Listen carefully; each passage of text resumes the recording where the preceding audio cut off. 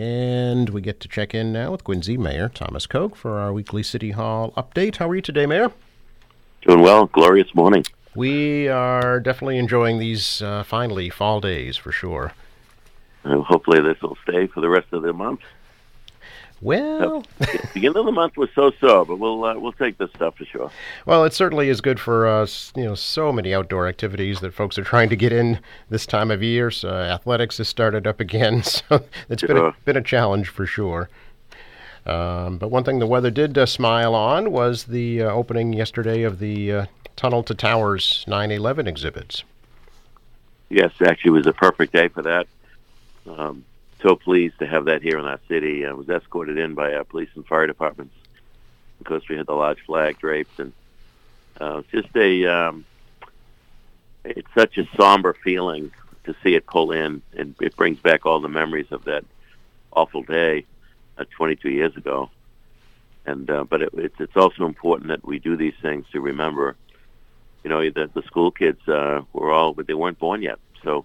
I know we got a number of students from some of our grades going to be going through the exhibit, and of course we did see and honor a couple of the Connors brothers. Kevin Connors was lost in one of the towers, and his brothers Doug and Bill were there yesterday, and I know they were quite moved by it. We also had lost Sue McElhaney McKay. She was in one of the planes, so it was when you touch home like that, an event like that, 3,000 people, two from Quincy. And they actually lived on the same street at one point when they were young. It's pretty remarkable. But another reminder how we got to stay vigilant as a nation. Peace through strength, and certainly reminder that there are people around this world that are evil, and they don't like the freedoms that we enjoy, and they'll do anything to disrupt it. So we got to continue to stay vigilant. And I also, when I think back to that day, I know I said at the firehouse the other day, but it's the aftermath. It's what happens after the goodness of the people of this country, whether it was the actions of our police and firefighters who knew going in that building they may not be coming out to rescue people. The young men and women going to the recruiting stations to sign up for the military following it because we were under attack. War was declared technically on terrorism. The churches being full, people providing food and clothing. I mean, just people stepped up big time, and it just shows you we're still a nation of good people. Yeah, and it's important to mention too that any donations to this exhibit will go toward first responders and families of the victims of 9/11 too. That's exactly right, and it is donations. There's no admission charge. Exactly. Yep. So that's let's see, 11 a.m. to 7 p.m. Through this Saturday, correct? I don't know if it goes till 7 on Saturday, but it's definitely 11 to 7. Today, tomorrow, Friday. Saturday might be a little short hours, but okay. We can check the website. Sure, very good. Very good. Can we talk a little bit, Mayor, about an ordinance that was introduced at this week's City Council meeting regarding the creation of a congregate over 55 housing overlay district? Certainly. I actually had a conversation with the college president last week before I introduced this measure.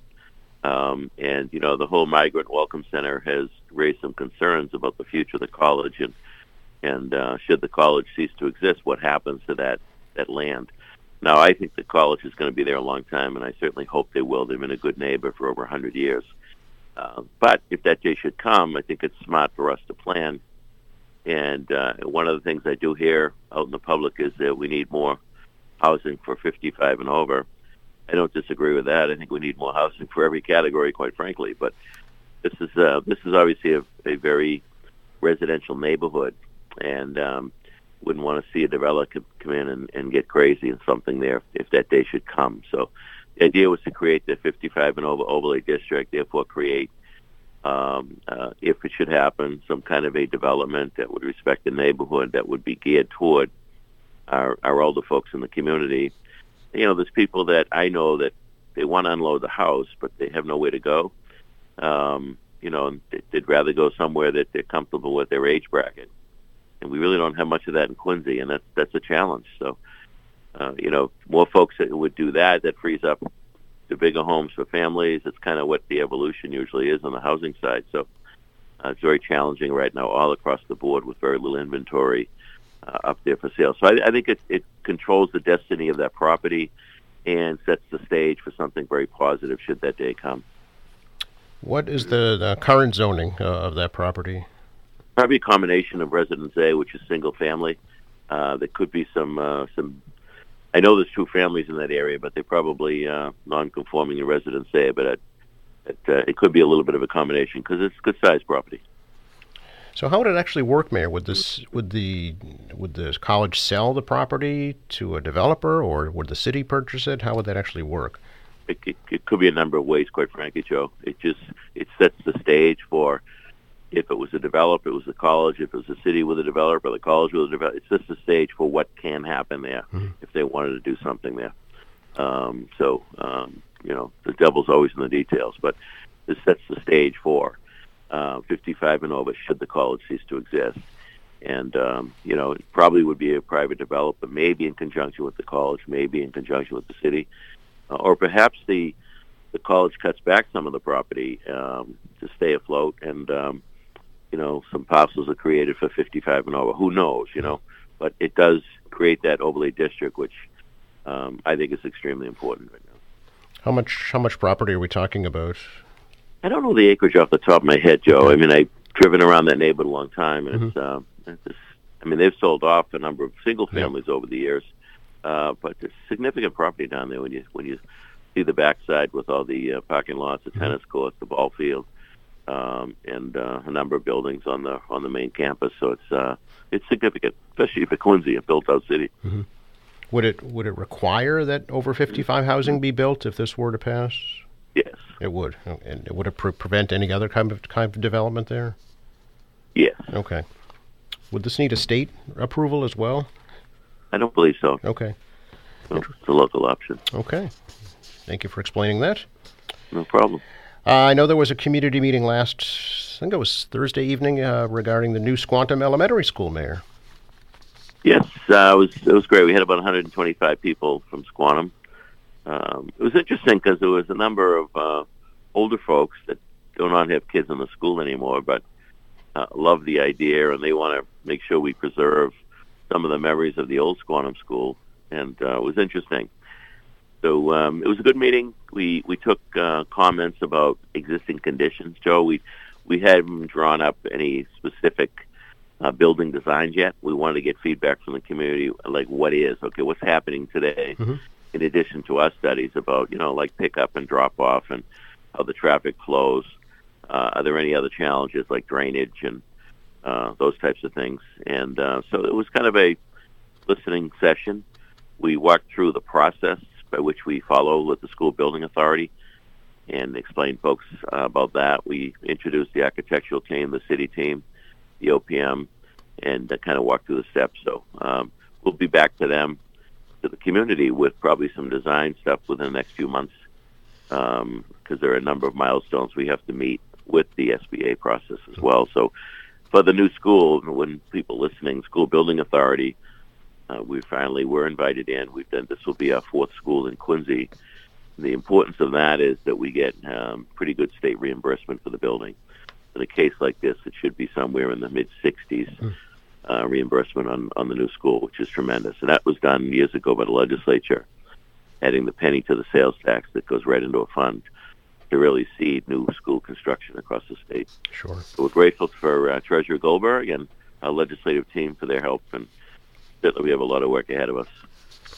Curious, Mayor, about the City Council this week introduced a resolve regarding the municipal aggregation program to help lower energy rates here in the city. How does that program actually work? Essentially, everybody in the city would go into one pot.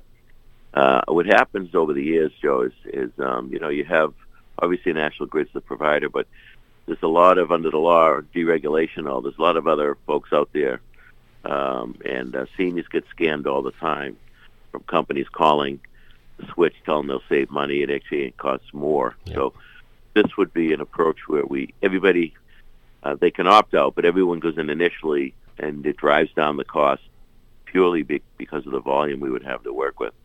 And it's something that the state law allows, but it's got to be approved by DPU, and we've been waiting a few years now I'm going to have a conversation with Governor Healy to see what she can do to speed up the process, because I do think it's a good thing. It protects consumers.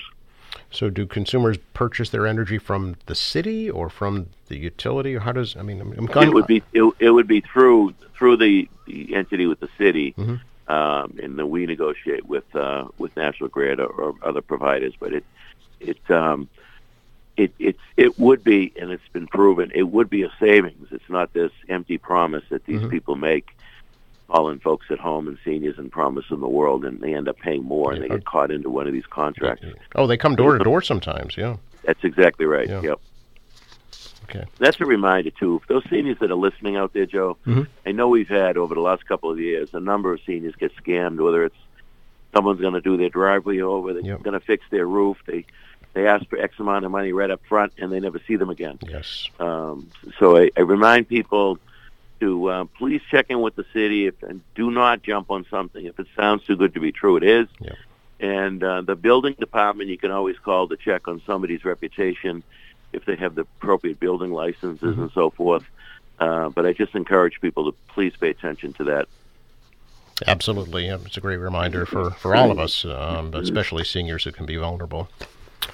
Understand Absolutely. You had a visit this week, Mayor, from the Emerald Isle.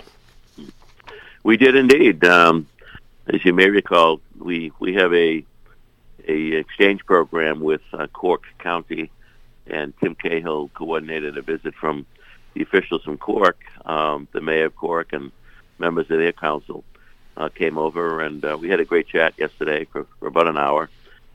We exchanged some. I gave them John Adams coins and Abigail Adams letter books and nice memorabilia from the city of Quincy, and in return, they gave me a little painting of a little footbridge in Ireland. That's one of the oldest in Europe. It's this stone footbridge. So, but it was great. It was a great opportunity to reconnect. I saw all these people when I was there, just before the pandemic. We got out of Ireland just before they shut Ireland down. That's right. At that time. So we've lost some traction, but now we're back on, back getting together and meeting and see what kind of economic exchanges we can make that benefits both sides. Very good. Always a pleasure, Mayor, to get an update from you, and wish you enjoying this beautiful weather.